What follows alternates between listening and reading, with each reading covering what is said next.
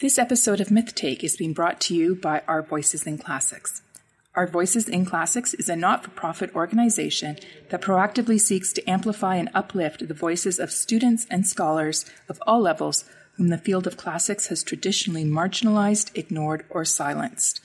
Visit ourvoicesinclassics.com for more information or find the link in our show notes.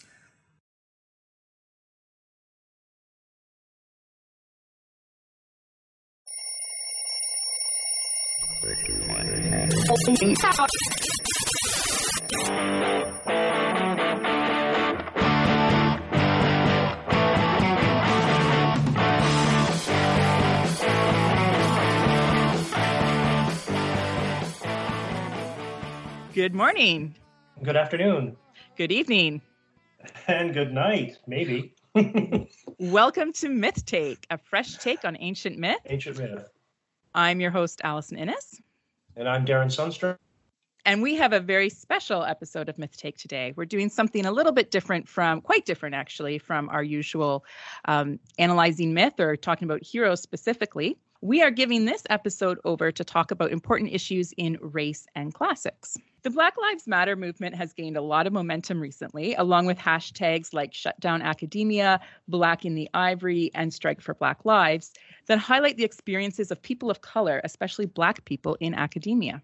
So Darren and I recognize our privilege as white people working in the very white field of classics. We wanted to do something to push back against some of the racism in our field, both in ways that our topic gets used for white supremacy ideas. There are lots of scholars and podcasters as well already working on the topic of race and ethnicity in classics. So we're providing a whole bunch of links in our show notes. And those include things like Scott Lepisto's Itinera podcast with his interview with Jackie Murray, which is really well worth a listen. Rebecca Feudo-Kennedy and Sarah Bond have also written a lot about race and classics. And friends of the show, Ryan Stitt on the history of ancient Greece has done an episode on race and ethnicity. Avon and Mark from The Endless Knot have also taken on the topic. So in wanting to make our little platform available to people of color, John Bracey got in touch with us through my Twitter call, and he's known as Magister Bracey on Twitter. He's a Latin teacher in Massachusetts, teaching Latin using the comprehensible input technique. He has an MA in classics from Boston College,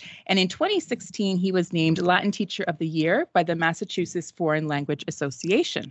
He's written in Eidolon about his experiences trying to get hired as a Black Latin teacher, and he's also written about why students of color don't take Latin. So thank you very much for joining us today, John. Hey, thanks for having me. So we get through that long introduction. Hey, not too long. I'll take it.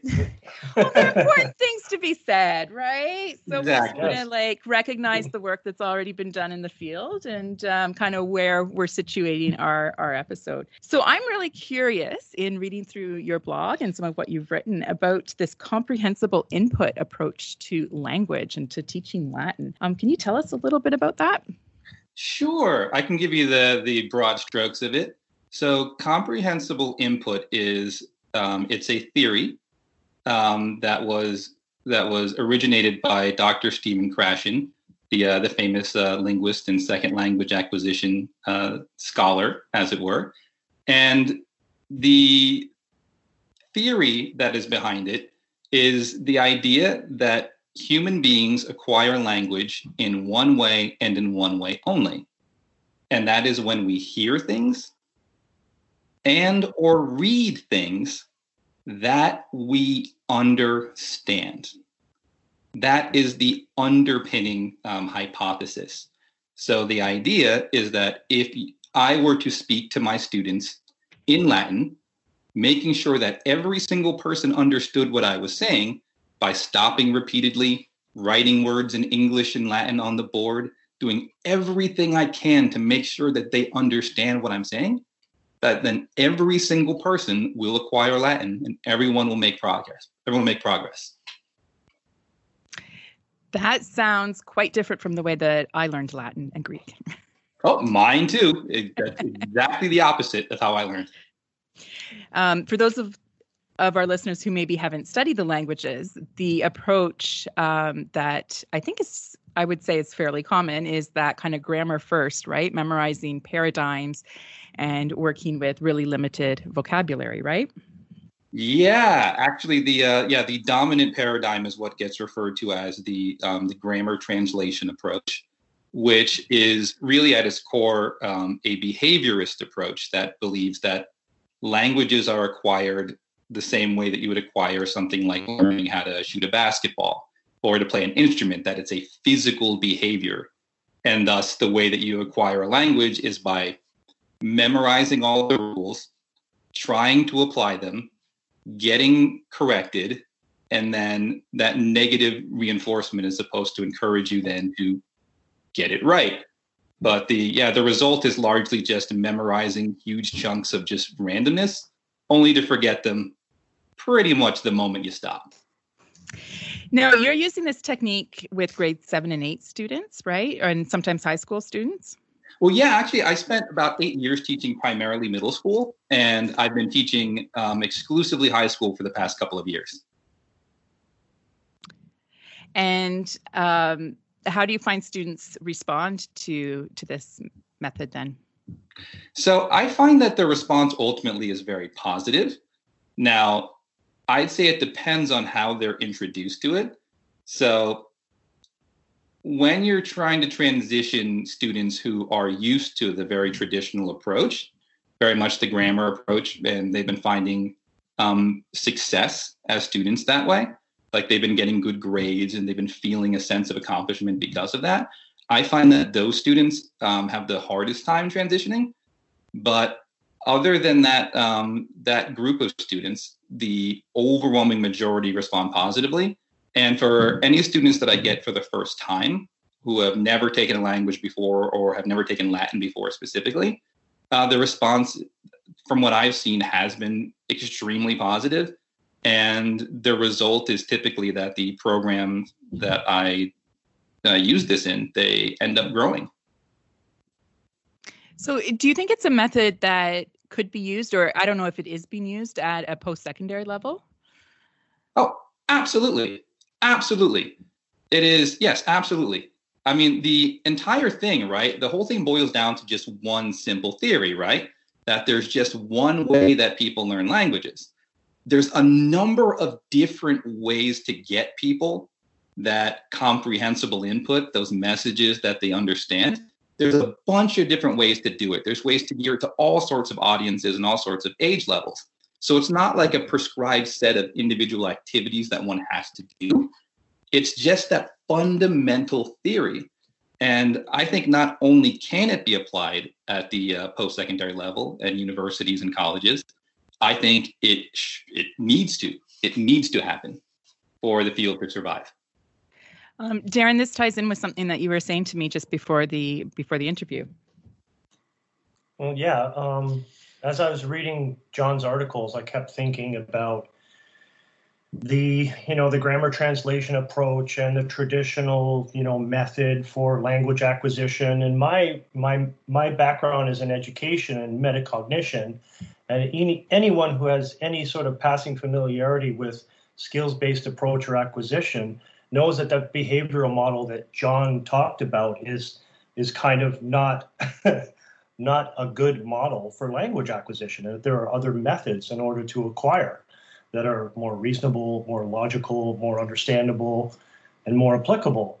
And I think that when I was reading those articles, I kept thinking that many of the things that John is dealing with are, in a broader sense, the types of things that we should be addressing in the secondary classroom as far as languages are concerned, and then even more generally in classics, about how to get people to not be sort of so hung up on the perfect, right? You're talking about proficiency rather than perfection, and that's just something that even in my experience, it's always been, as far as Latin and Greek is concerned, it's about perfection. Got to get it right. Drill, just keep going at it. But when we look at young children, they don't learn language that way, right? They have a very different way of acquiring the skills in order to communicate. So I thought that what John was doing was an essential quality not only to address the disparity in classrooms as far as accessibility is concerned, as far as race is concerned, but opening up the field of classics to a wider audience in an era where a time in which classics as a field finds itself diminishing and walling itself off even more. So those are some things that came to mind in my reading of it. Nice. If I could, yeah. I mean, I'm glad that you got that out of it. That's exactly what I was going for. I mean, it's funny to say. I mean, you're someone who's an expert in education. It's funny to have to say a lot of these things out loud. That's right. Because they seem like they should be pretty obvious. Like, I mean, have you ever met somebody before? Have you met a child or like an adult? They're like, it's like, I'll tell you the one audience that is never resistant to this approach in the classroom that I found, it's never parents, it's never regular people. It's whenever I explain this to them or whatever, they're like, oh yeah, of course. I mean, like, yeah, like I took language. I don't know anything. This was what happened. And the result is nothing. I know nothing, absolutely nothing. Right. So the whole rest of the world, this makes no sense. But to the few people for whom this does make sense, every single one of them has become a language teacher. And the ones that couldn't even stomach the parts of it that did make sense, they all went into the field of classics. That's surprising. Yeah. Why? What? Do you have any thoughts on why it seems to be such a big difference between how language is taught in classics and how language is taught, like other kinds of languages are taught? Like, we don't. I mean, I certainly didn't when I was starting to learn French sit down and start to memorize stuff. Well, yeah, no, it's the So I think what the explanation is. I mean, in modern language, I mean, to be fair, modern language pedagogy can have its own set of problems as well, that are sort of less extreme versions, sometimes less extreme versions of what Latin goes through. But I think it's the fundamental misunderstanding of what languages are and how they work. So the way I describe it is sort of like, right. So like if I gave you a slice of pizza and I gave you an apple, a pizza is very different from an apple. Yes? Both are food, right? Which one of them would you smash into your forehead? Not the apple. Not the apple. And you could smash the pizza in your forehead, but would you still probably be pretty hungry afterwards? Yeah. Probably, right? It wouldn't hurt as much. Yeah, I think that's the difference is that we're thinking about them as if like one you eat and the other one you just smash into your forehead and hope something happens. They're not fundamentally different creatures. So whether it's French, Latin, Klingon, it doesn't matter what it is. Like whatever language it is, your brain doesn't distinguish. There isn't like, well, that's Latin. Let's put that in that category. Oh, that's French. We're putting that over here. No, your brain makes no distinction between the two. A language is a language.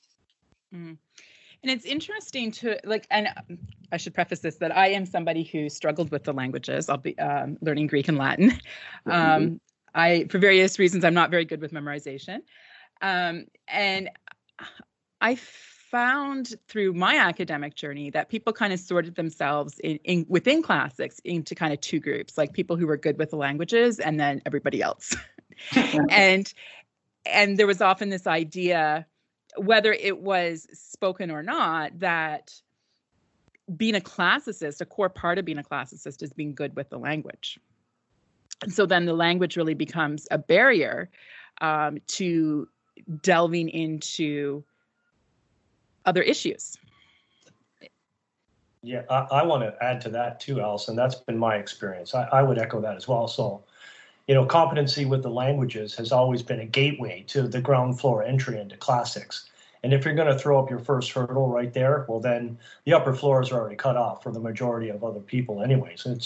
It's elitist, and it's like John was saying, it's like for the smart kids or the advantage students, right? This self-selected group.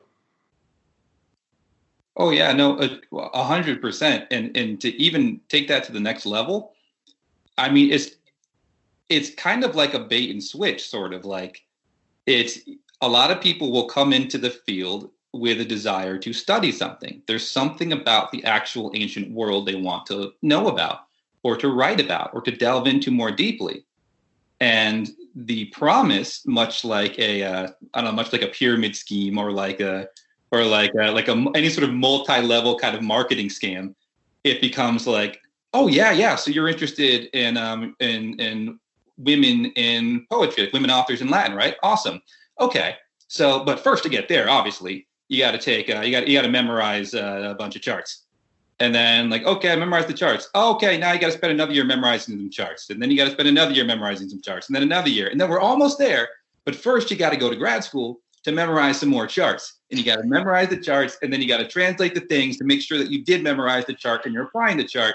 And then by the time you get to the end of it, you're like, so are we going to talk about the stuff at all? Like, it's like literally like you went to like a museum and you only talked about you talked about like the woodworking of the borders around like the room. Like you're going around like looking at windowsills and being like, oh yeah, wonderful. Or like the voltage of like the light going around everywhere. And he's the science of the display cases. Yeah, exactly. It's like, oh, it's a display case on this one. Now, if you look at the display case here, you'll notice all sorts of lovely things going on. Like, don't you go agree? Oh, yeah. And then other people are like, hey, did you notice we're in a museum? There's art and stuff here. And then these other people look at them like, ugh, look at these garbage people who let them into a museum looking at art and stuff. How dare they? Exactly. How dare they defile this place of this holy place? And it's like, that's exactly what it is. So like, it's like by the time you've like, reached like your 40s or whatever, and you spent your life at a library and you're reading a book on like Greek particles or something, you're like, what in the world have I been doing? Like I was never going to get to like actual like stuff. We were never actually going to talk about anything. Mm-hmm. Yeah, it's one of the hoops you have to jump through, but it's a really high hoop and it's very small. So not many people can make it through. No. Yeah, and yet it doesn't need to be though, does it? It doesn't need to be that way. Not at all. And then that barrier, I mean, Darren and I found that a barrier. We were white students. So that, as you say in one of your Eidolon articles, like that barrier is even harder for students of color because they probably don't come from backgrounds that are as supportive of those education ventures. No, it's very true. I think it comes down to a lot of things. And it's like the way Latin is taught has sort of created a reputation that has made it so that it's self-selecting and kind of self-filtering. Mm-hmm. So it's on autopilot right now. So like when I was in school, like I'll just tell you about like my experience quickly about. Yes, please do. How I decided not to take Latin is when I was in school, I was bottom of my class. I think actually, no, technically I was second to bottom because the other young lady who was at the bottom actually got pregnant and left in the first week, but they didn't take her name off the books. So I was technically second to last in my class. So that's something to be proud of. So I was a terrible student and I really, really, really struggled. And the last thing in the universe that I would have ever considered doing would be taking Latin. Why? Because Latin is for the kids, the quote unquote smart kids, but not even just the smart kids. It's the smart kids who know they're the smart kids, want to be around the other smart kids, and they want to compete with the other smart kids. Like at no point would I have had the audacity to put myself in that category and say, I belong in this elite of elite class with these people. And I promise you, I would have flunked out if I even tried it. I think it would have lasted a week probably, and I would have gotten letters home urging me to drop out. And I think that is the overall experience, particularly for Black students. In any situation where you're able to choose Latin or another language, regardless of how many Black students are in your school, almost none of them are going to choose Latin in a traditional setting. It happens, certainly, but the numbers are just appalling. Like it's when you grow up Black, none of the stereotypes about you, or this, that there goes that bookish, studious Black guy with no feelings, total bookworm, those Black guys. Like that's never what's going on. So at no point are you typically growing up and thinking like, yeah, put me into the elite of the elite class with the other elite kids, and then we'll laugh at Latin jokes and go, oh, and then win like the Nerd Olympics or whatever it is. Like it's so far outside of the realm of possibility. And like, yeah, I mean, it's hard for me to put into words how many like mental barriers there are to actually even trying. And then the fact that they're also backed up by the actual lived experience of the people who do try. At some point, someone tried to take that Latin class. At some point, someone did. They went in and then they told everybody else what it was like, and then nobody else showed up again. And that's where we're at right now. Yeah, one of the things that you mentioned in one of your Eidolon articles, too, that I think that dovetails nicely into that idea is that the system has created us conditions so that when those students do try, they're the first ones that get torpedoed because they don't, the ones that instruct it don't want the numbers to come down just because there are a number of struggling students. So they get cut, they get shunted to the side so that the rest can get pushed through the door. And if they were to keep those students, it would be, of course, things would, this curve idea, right? Like everything else would go down. So in order to save the ship, we're pushing off these other students. And I think that is part of the big tragedy too that is happening in many Latin and Greek classrooms right now, and will continue to be, because it's an old school traditional mentality that just happens almost on autopilot. Oh no, you're dead on. Like I've witnessed this happen over and over and over again. I've been part of departments where this was happening. I mean, I'm very fortunate not now, but I have seen all of these things happen, and I've seen how violently people defend them as soon as they're challenged. Because if you are in a position where you've got a stable job, you've got seniority, and the numbers in your program don't determine your job security, because you can withstand huge swings in how many kids sign up and how many don't. You have the power. If no one guides you otherwise, or no one insists that you do it another way, you have the power to create this perfect little world for yourself where you counsel out, flunk out, scare away all of the kids that you don't feel like teaching. And you can create a program that's only the kids who find success in your particular type of class. And then all your days are spent with the tiny classes with just the most privileged of the most privileged. But then again, throw in that one kid who's like the massive outlier. You got to have one token in there that makes you feel like you're making a difference. You got to have that kid in there. It's like, yeah, 10 years ago, I taught Jamal. Yeah, he did fine. Anyway, racism's over. You got to have that kid in there. But then it's just all day. And then all these wonderful kids are like, oh, you're the greatest teacher ever. I know. Oh, then other people are like, how are your AP scores so high? I have no idea. I guess I'm just a wonderful teacher, as opposed to the fact that you literally flunked out anybody who would have been otherwise. It's like if I taught basketball class and the prerequisite to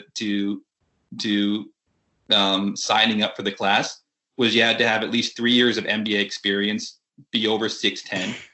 It's like, yeah, so I'm going to look great because my kids are going to do awesome.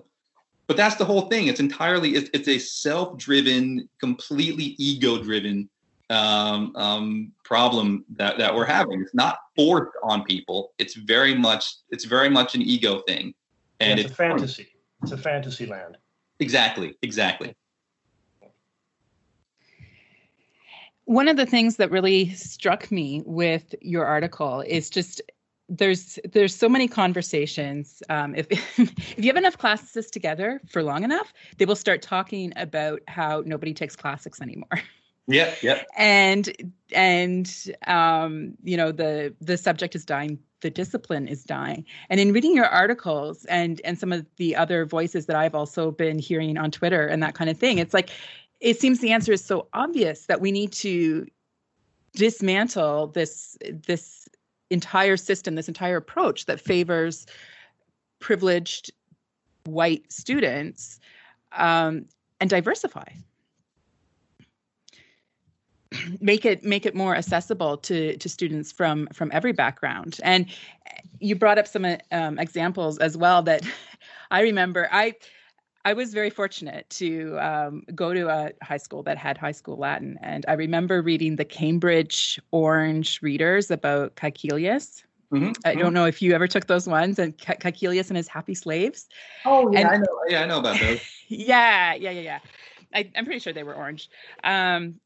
These little booklets. And that's something that you bring up as well, is that just having recognition in our content of exploring these bigger questions rather than just this glib treatment that, the Romans were great and they came and they made life great for everybody they conquered and all of their slaves were really happy.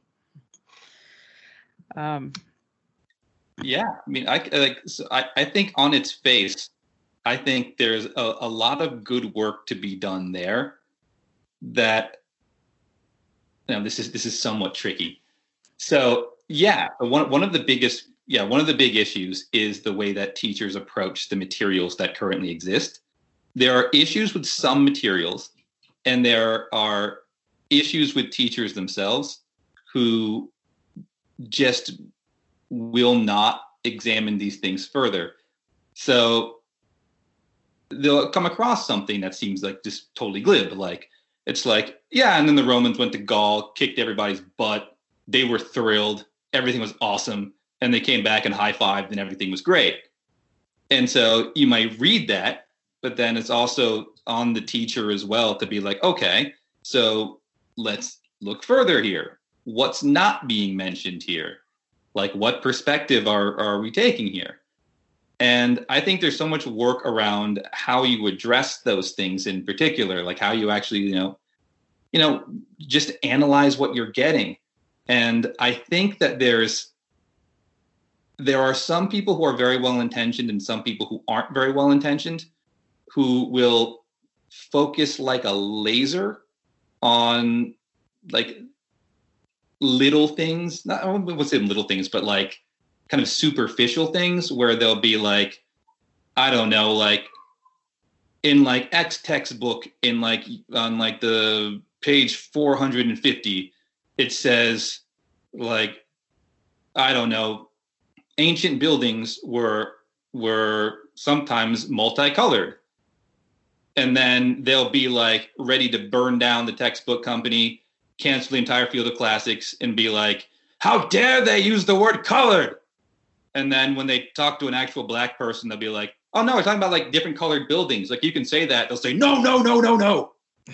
We must burn the whole thing down. It's like, well, okay, white people, I appreciate your enthusiasm, but like, let's look at this from a different angle. No, just burn the whole thing down, end everything, end the world, and give me credit for it. Like, that's like, I've seen so much of that to the point where it's like infuriating. But like, there's like actual real work to be done there with examining these things further. And there's a lot of people who don't because they don't want to. There's people who just have never experienced any of this stuff from a different angle, which is, I think, one of the hugest issues of having such a homogenous field, is that like, if every moment you spent in a Latin class was entirely just you and a bunch of really weird looking white guys just in like a dark room, and like you just spent all of your time with these other weird looking white guys from like 7th grade on to like PhD, when you get out, you've got this one narrow, hyper focused perspective on things. And it's not your fault, because, individually, like, it's not the student's fault. It's that they've never had anyone look at this from another angle. And then and then people who want to go on in the field, there's that expectation that they're going to generate more of the same. There's Yes. like the whole tenure system, I would suggest, doesn't really promote a lot of experimentation and out there ideas necessarily. No. And you get out what you put in. So if that's the situation, the output is, we can't just stand here and be shocked that that's the output, considering what the input's been. Exactly. People just don't have this come to Jesus moment where they just sort of realize that what they've been doing for their entire career has been metaphorically sticking their head in the sand and just, ignoring everything and just sort of, preaching to the converted. So I think got a handle on that.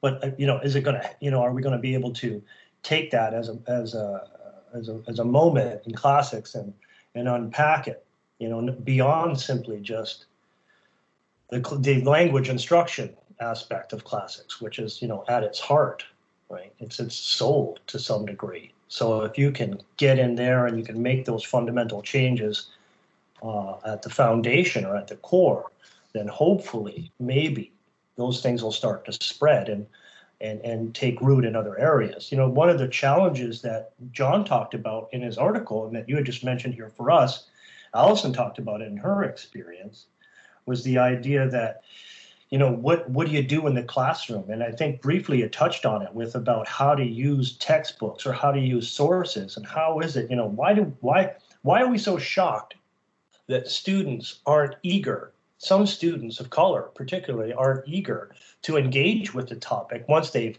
kind of bravely stepped into this new world. And they find out that all the textbooks and all the sources that they're going to be using don't have anything, to offer them. They don't display or report or record any of the experience or faces or people that they know. Gee, what a shock, right? That's classics right there in a nutshell. Oh yeah, I mean that's funny because that's really what got me into classics to start off with. That's what got me in there was the lingering feeling that I was being conned. Yeah. It's just like just looking at the totality of it. It just like there's some things that just didn't add up. Right. Like. Just off the top of my head, like, how is it that, like, according to, like, the stuff that I read in translation and from, like, ancient scholars or from, like, a modern scholars talking about the ancient world, how did they all seem to come to the conclusion that everyone in Africa is Black, except if they found something that they personally liked about their civilization?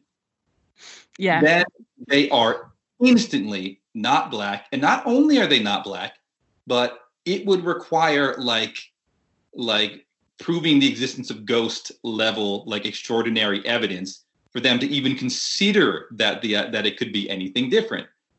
Like I remember the controversy around, well, vaguely, because I was just getting into classics at the time, the controversy around the Black Athena book. And I have not personally read it, but I heard the controversy and just this massive backlash against the very idea that Africa could have influenced ancient Greece. Yeah, there was, I mean, that's one of the things that really drew me in. Like, it was the backlash to it. It wasn't even like the addressing of the actual claim or even delving into like, just like the details of what's going on. It was the very visceral response to kind of, how dare you? Mm. And I think that, I mean, what the conclusion that I've drawn from following that fight very, very closely was that to me, it didn't seem like everyone was arguing in good faith. I think there were very intelligent people who got on the let's pile on Black Athena train. I think who were very accomplished, and I think know what they're talking about to some extent, but who didn't even have like an elementary school project level understanding of race, like literally nothing. Like, you could have read a pamphlet, like you could have Googled it on the way there. Like, it could have been like, hey, what's race? Like, you could have asked somebody, like the sheer lack of knowledge that went into that, like the sheer lack of information about race, the history of race, and any of those things. Like, the fact that not only was it not there, it's that there wasn't even an interest and no sense of shame entering into a discussion about race with no working knowledge of it whatsoever. And I think that very much is the field that's been created, in that, like, we have left this mythological ancient world that was created over the past several hundred years to promote certain political and economic policies. And what we have left is that. And the process of creating a more, quote unquote, diverse ancient world isn't the process of going in there and saying, like, all right, let's just pretend like everyone's black for the sake of it, because it'll look good. Like, it's not that. It's recognizing that our current perception of the ancient world is sorely lacking in that regard. Like, we're wrong. That people had to consciously go in and remove people of color from it in order to create what we currently have. So it's not a matter of soiling something or just throwing scholarship out the window because it's inconvenient or because it doesn't fit what you want it to be. It's at this point, it's pretty irresponsible for us to just pretend like that didn't happen. And when given access to information where we actually could put all of these people back in that we took out, there's no excuse not to do it. Yeah. Do you think that? Go ahead, Alison. I'm just thinking back to what we were saying about texts and using text as kind of that like to filter out and to self-select. Do you think that some of our, in the field of classics, our ignorance, our desire perhaps not to see those things maybe comes because we're so focused on the texts that we have, and that, the people, the Gauls, for example, I don't think they have any big texts, right? I'm just wondering if there's a connection there, if you think there's a connection. I think there is. I think there's a lot of backwards planning from my perspective, fairly arbitrary decision about what's worth reading and what isn't. Mm-hmm. That has, I think, very much narrowed our perception of the field. I mean, particularly through institutions like the College Board to the AP exam. And so there's this very particular set of things you're supposed to read. It's you're supposed to read, and read in quotes, Caesar, you're supposed to read Virgil. And those are the things you're supposed to be reading with a couple of other people sprinkled in. And everything is centered around just those few things.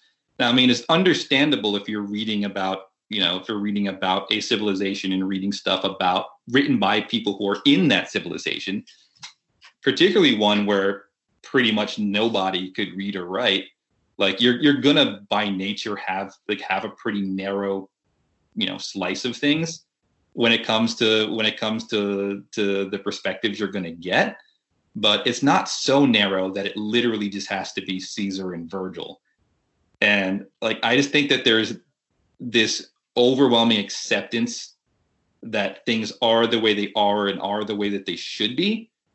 And instead of looking at that and saying, what if we looked at something different? What if we looked at something that was more level appropriate? Or what if we looked at something that was from whatever different perspective we can get that's in Latin? Why not open up that conversation? And I think there's a lot of people who are getting stuck there. And then I see people tying themselves into knots who are in this weird place where they are ultra 17th century Puritan conservative when it comes to the way that you teach, where it's all grammar all the time. You must stick to the textbook. Anything outside the textbook is blasphemy. You must grammar, textbook, memorization, that's it. But then they're like, but we need to address social justice and diversity.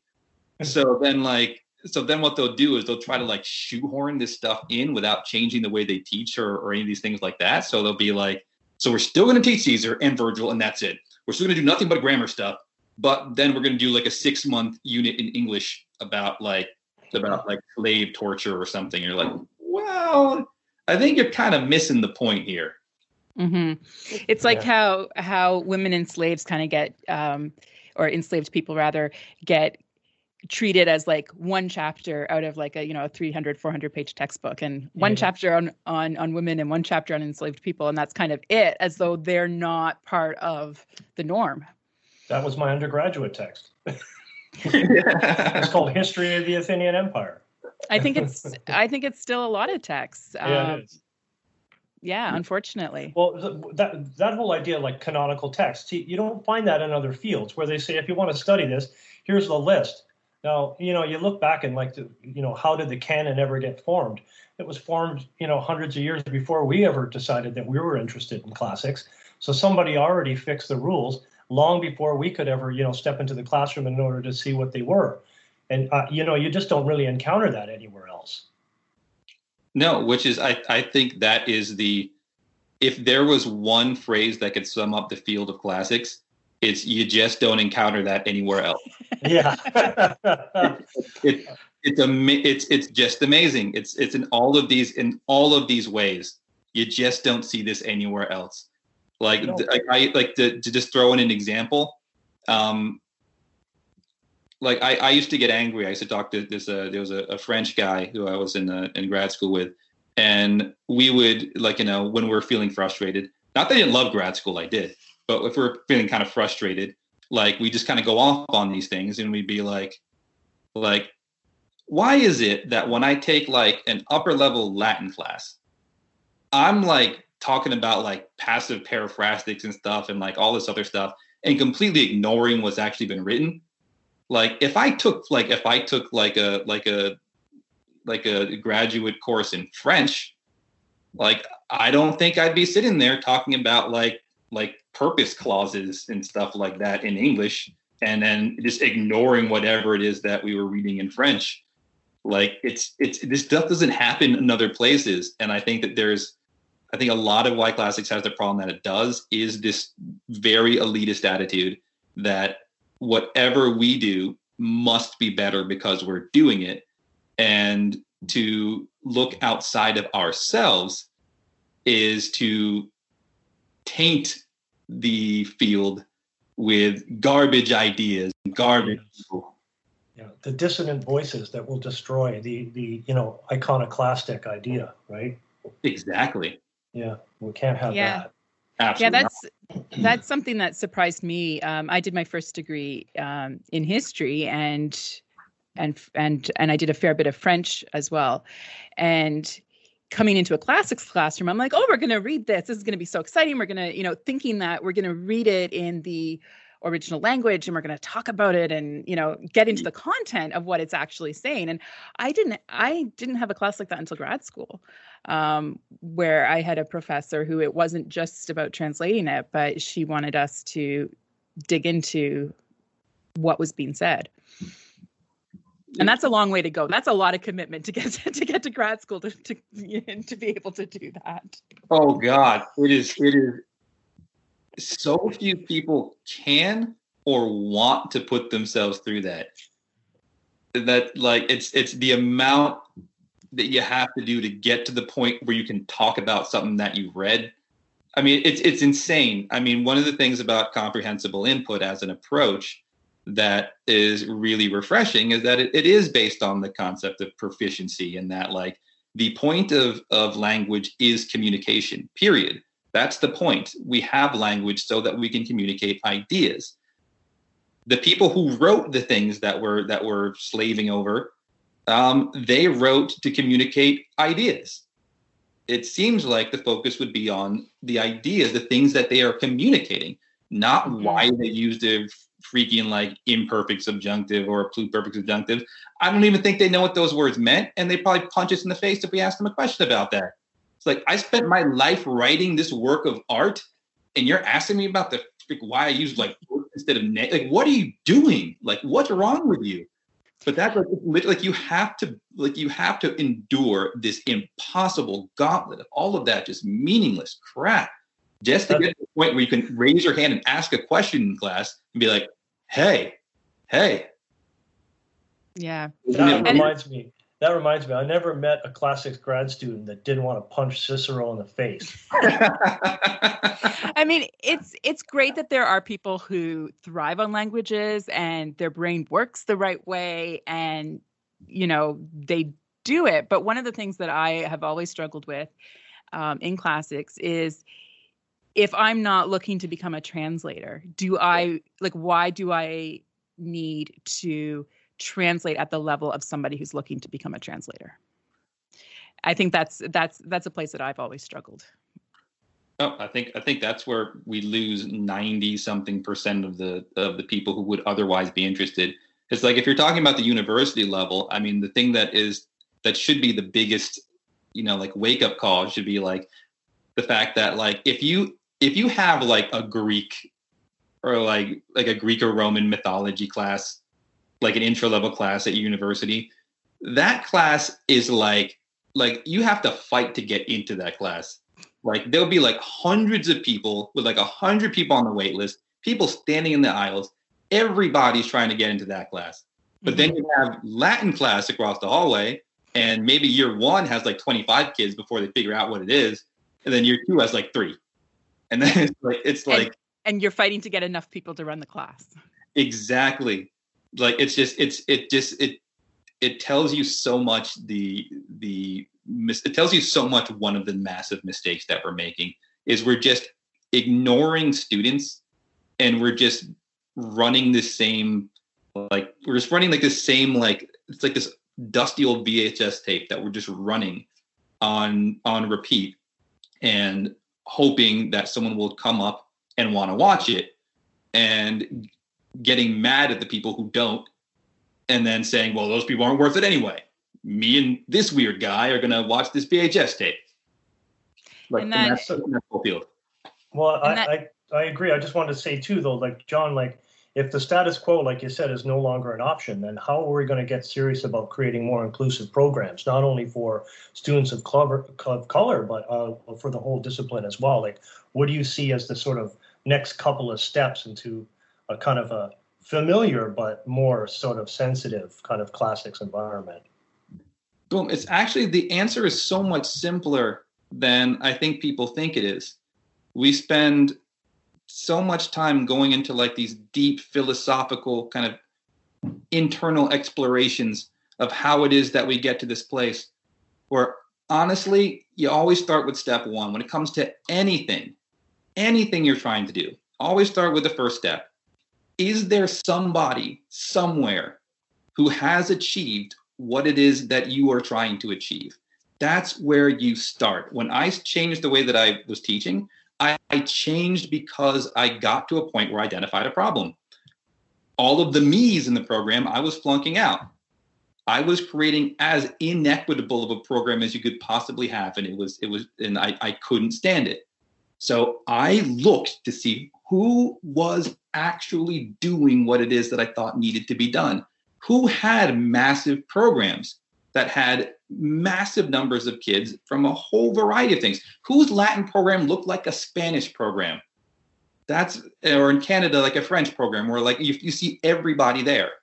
Mm-hmm. And that's where I started. And that's how I ended up with comprehensible input. The point was that it was a social justice endeavor. The point was to create a more equitable classroom. If anyone is serious at all about this problem and not just blowing hot air and not just trying to make themselves look cool, you have to start at the very beginning, which is how we teach those languages. We have to create programs that are as accessible as a Spanish program is, or as a French program is in Canada. They have to work for everyone. Everyone has to be able to sign up. Everyone has to be able to make it through.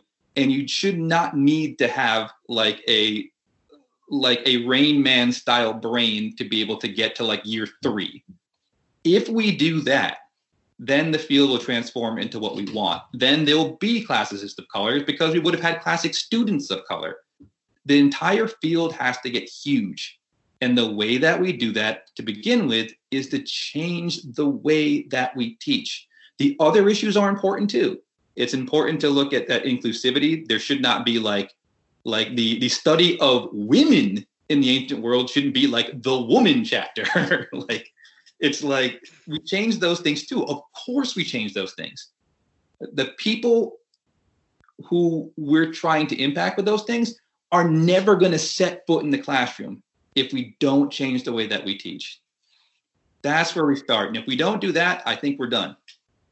Yeah, those first year courses, the introduction to Latin, the introduction to myth, the introduction to quote unquote civilization, those are the courses that we need to catch students at.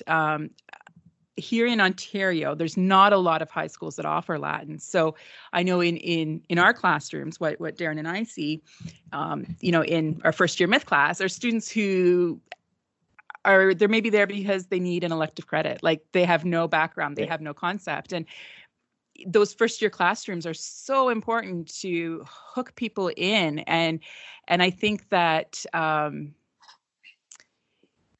in some ways the size, I think sometimes works against those courses. But sometimes it's a benefit too.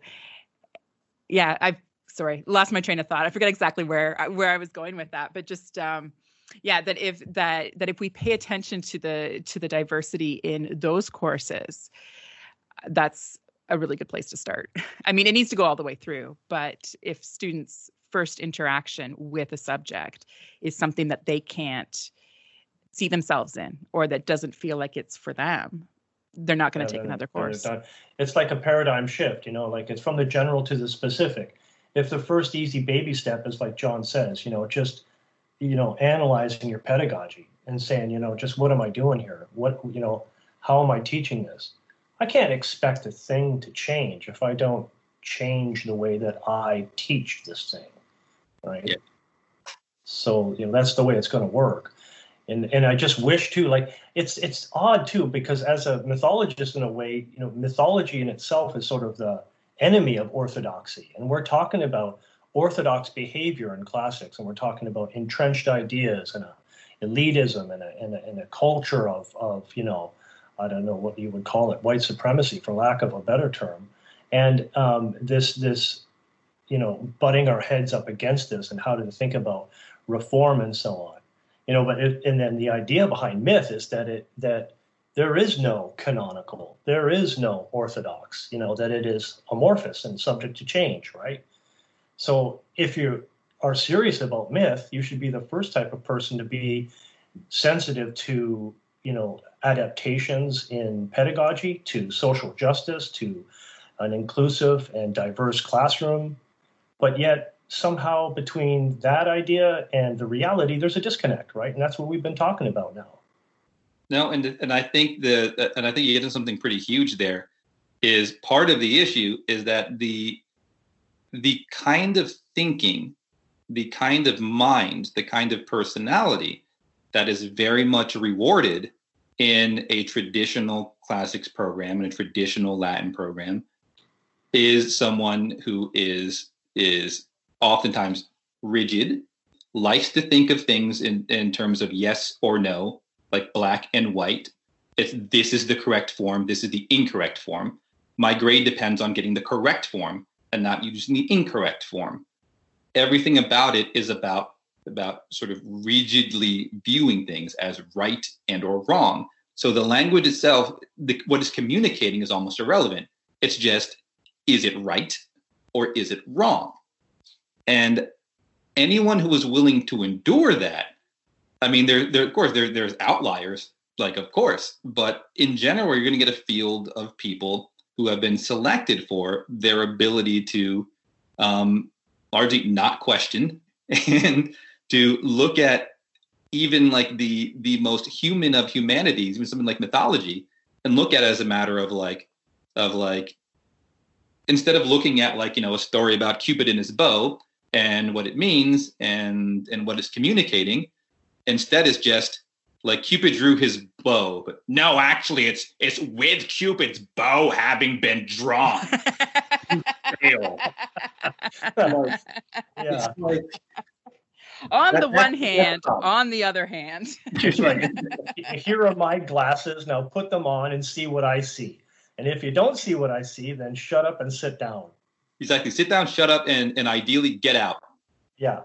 That's I think it's that kind of personality that is selected for in our current thing. It's very much like a status quo enforcing kind of thing. And the only way we change that is, as you've alluded to before, is that we have to change the actual way that we teach so it works for more kids than simply just that exact same person plus, like, you know, the occasional token I can plop into like my like hack essay on like social justice and why, like, it's like, yeah, I taught nothing but grammar out of Wheelock for my entire career, but Jamal, don't forget about Jamal. Here's a picture of me pointing to Jamal. Here's me waving at Jamal. Did I mention Jamal? Like that's tokenism, yeah. And you said racism is over. Can we move on? Yeah. Yep, done. Yeah, got it. Hit stop. I've been thinking through these tweets and the coverage of Black Lives Matters and thinking about what this means for me in the classroom. And Darren and I, as teaching assistants, we don't get to decide curriculum. Yep. A professor may ask us what we think, but we're just there to kind of roll out something that is more or less preset. But I have been thinking about how even just within that position of limited power, that there is still some power for us in the classroom, in the moment, to make sure that our classrooms are more welcoming places and fostering supportive conversations, and maybe pointing out problematic parts of text and that kind of thing as well. Like, yeah. Well, if anyone should be able to have those types of conversations, I would think maybe it should be a well-informed classicist, because we deal with some pretty crazy stuff, with some pretty crazy different types of themes and contents. And, you know, we're talking about, you know, at times fairly, you know, despicable sorts of human behaviors or divine or heroic behaviors. And if we're going to have a safe place in order to talk about literature or to talk about mythology or to talk about, you know, what we're reading in the primary sources and how we are reading it and what we think it means, you know, you'd think that maybe this would be the place to do it. But, and then there's three dots, right? But who knows? It depends so much on what you're able to do and what you're expected to do, right? And that's a real challenge, not just for you all, but it's also a problem at it can be a problem at the K through 12 level when you are, say, you have an administrator who has a way of doing things and is not thrilled with people deviating from it, or you might have colleagues who are very rigid in the way they'd like things to be done. And if things have not been done the way that they expect them to be done, you could find yourself in hot water. You could find yourself with in professional jeopardy. Like there's pressures, right? Like that will prevent us from doing all the things that we want to do. But you're right that we should use whatever it is that we have, whatever it is that we're able to do, to be able to engage these conversations, to be able to open up about them. Like there's no reason to hide it. And yeah, I mean, there's no reason to hide from it. I mean, everything that we do it's a humanity. We're supposed to be studying, you know, human beings, how they lived, what we can learn from them, what we can avoid, whatever have you. Like I think that's, again, one of the biggest issues with the field of classics is that it's supposed to be a humanity, but instead it becomes this weird sort of like it should be in the math department or it's just analyzing chunks of words with no heed to what they say. But I think that regardless of that, I mean, because honestly, what I would recommend, because that approach doesn't work, like the grammar translation approach doesn't work. Like you can take like huge amounts of time to have these conversations in English or whatnot. It's doing about as much in the area of leading to acquiring Latin as grammar translation does. Like it doesn't do anything. It's like slapping myself in the face over and over again and expecting to get 6-pack abs. Like it's just totally unrelated things. So I wouldn't feel bad at all. It's like you know, you read something lame for class or whatever that you have to do, and then stopping and being like, all right, let's talk about this. So now that we're in the woman chapter, or we're in like or we're in the Africa chapter where there's no black people, let's have ourselves a conversation about human life, like the value of human life. Like was the life of a slave considered to be less or more valuable than the life of someone who wasn't a slave? What about someone who used to be a slave? Like all of these conversations are real and totally valid and should be occurring in conjunction with changing the way that we teach, so that those kids are actually in the room to be able to provide those perspectives to us. Mm-hmm. Yeah, totally. Because like one of the things that resonates with me, what you're saying there, John, is that often, you know, we bemoan the fact that students aren't able to sometimes, you know, engage with a piece of literature, to interpret it in a critical or literary sense and provide their own opinion based on their own experience. And then you step back from it for a second and you say, well, it's because they haven't experienced this yet, or they haven't experienced enough of it yet. But then now when we turn to students of color, or we look at, you know, intersectional individuals and ask them about how they feel about this particularly challenging piece of text, where do they stand on it? What direction or perspective are they approaching it from? Well, those are the most fascinating conversations that you're ever going to have, but we're never going to get to have them unless we have those people in our classrooms and our lecture halls in the first place. And that those people feel safe, right? That we create an environment that allows people to raise differing perspectives. Oh, if I could throw in a perfect example of this that you both just reminded me of, is one of the best educational experiences I had growing up was at community college, at a little place called Greenfield Community College. Like I got lucky and got into a program because I was flunking out of school, where they took some kids who were flunking out and tried this experiment where they put them in community college and see how they do. And it turned out we actually did pretty well.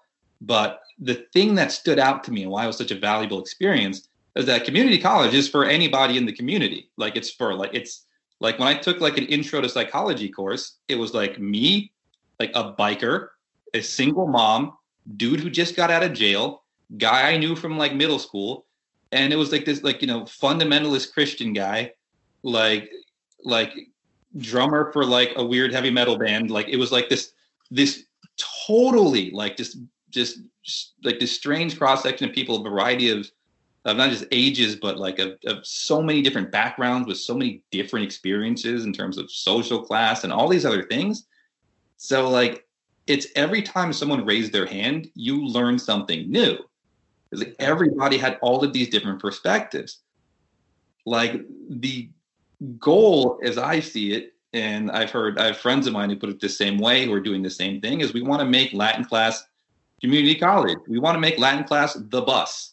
Everybody can get on that bus. And if we get everybody on that bus, we hear all of these different perspectives, and ones that I don't have, that I can get from my students, like that they get from each other.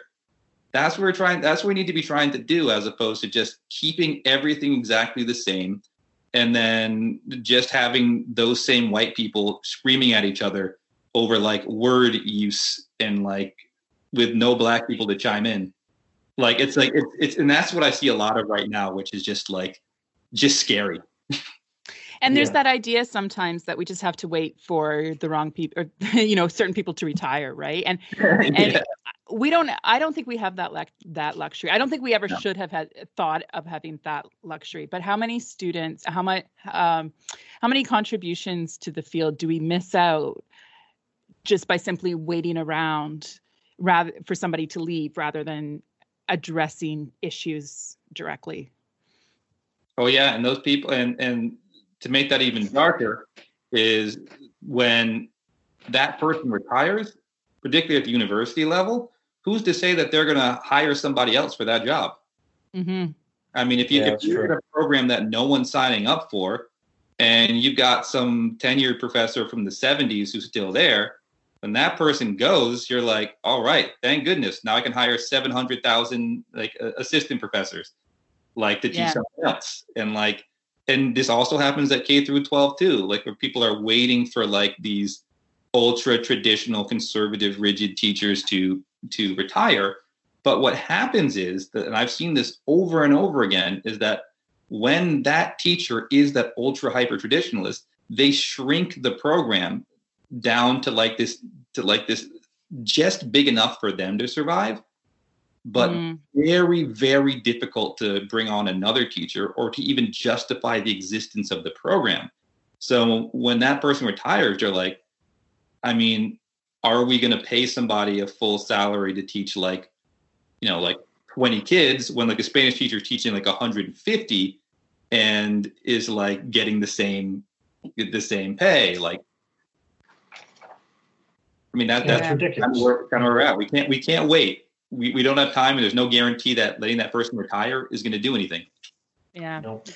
Yeah, I think it's going to take a lot of work on the part of white people examining our own privilege and how that works and how that plays out in these academic spaces, and really doing personal work and putting in the effort to read. There's tons of stuff out there, and to really understand and try to implement that. I think it really needs, there's a lot of internal work, I think, that we need to do before we could sometimes even do it with a class. Well, then, and also too, not being afraid to throw a few rocks, change starts with yourself, yes, but at the same time, if you just don't, if you just sit idly by and you don't point out the actions of others, then you're complicit in just the self-perpetuating mind game. Yeah, and I didn't mean that in the sense that change and be perfect and then go, but change and bring other people with you as you change. Yeah. So I think something really important about that too that I really want to stress to anyone who's listening, that when you're engaging in this kind of work, it's very important to follow the lead of people who appear to be achieving what it is that you want to achieve. Mm-hmm. It's very important to do so.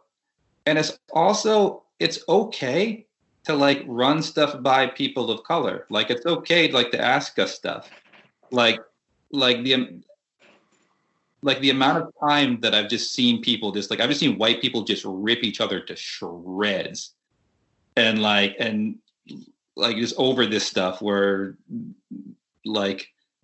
some people are trying to do the right thing and other people are just trying to make a name for themselves, and they will just rip each other to pieces then instead of doing the actual work of trying to figure this stuff out and what to do.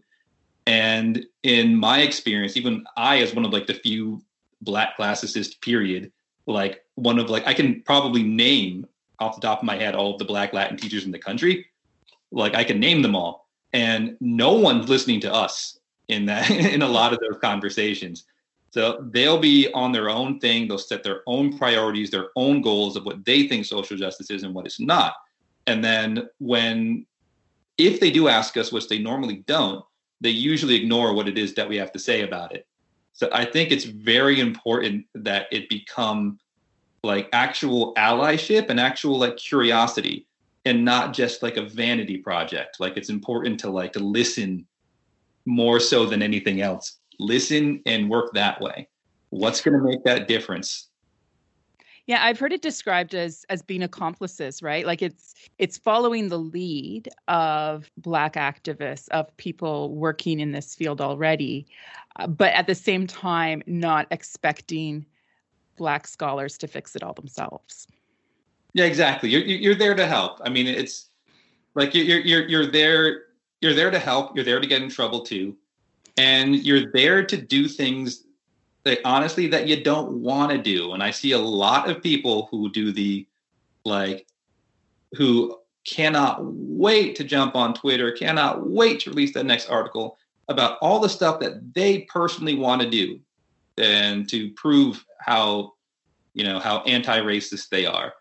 And they'll go on about these various things. And it's just all about that. And none of it has to do with any of the things that they don't want to do. So on any side of it. So they'll decide like they want to go all in on a textbook, but are all out when it comes to changing anything about the way that they teach. Or they'll decide something random is racist and they'll be like, hey, that's the one thing that's not actually racist. You found it. And they're like, nope, don't care. And they just plow through. Like, it's like, if you're an accomplice, like you're joining us and you're with us in this whole thing. You shouldn't be like on your own, like fighting the people you're supposed to be on the side of. Like at no point, if I started a group for women in classics and it was all dudes and I didn't listen to any women who had anything to say about it and said, nope, this is my crusade, I'm doing this. Then I'm not actually an ally. I'm probably just a self-serving narcissist. Yeah. It's very, so the work isn't as hard as it looks. We're here to help you. If you're trying, we're with you. No Black person's going to cancel you because you forgot to capitalize Black. Like no one cares. We're going to mess up and we're not, and just like with those grammar lessons, we're not comfortable messing up. We want to sometimes we just want to get it right, but it's going to be messy and awkward at times, but we just need to keep trying. Yeah. Well, this has been a fantastic conversation. I don't know if you had anything further maybe that you wanted to add, or if we've covered everything. Oh, is that for me? Oh, yeah. Sorry, John. Yeah. No, I think I've pretty much hit the main points. But yeah, I'm on your side in this. If you want to make a difference, the first step is in the classroom. The first step is how you teach. And I'm always around if you need any help with that. Awesome. I'm so glad that we have connected, and I look forward to more exchanges. I just want to thank you, John, in case I don't get to see you before we sign off. I learned a lot, and I really appreciate your time and your expertise. And like Allison was saying, you're just a Twitter DM away. So we'll make sure when we do our closing little bit to include our Twitter handles as we fade to black. Yes. Likewise. Pleasure is all mine. Thank you very much, John. It has been a real pleasure to have you on Myth Take. Oh, thank you so much for having me. So thank you very much for joining us for another episode of Myth Take. Fresh take on ancient myth. I am Allison Innes. You can find me on Twitter at InnesAllison. You can also find the podcast on Twitter, where we tweet about classical things in general, at Myth Take Podcast. And I am Darren Sundstrom, and you can find me on Twitter at Darren Sundstrom. And we also have the podcast website, mythtake.blog.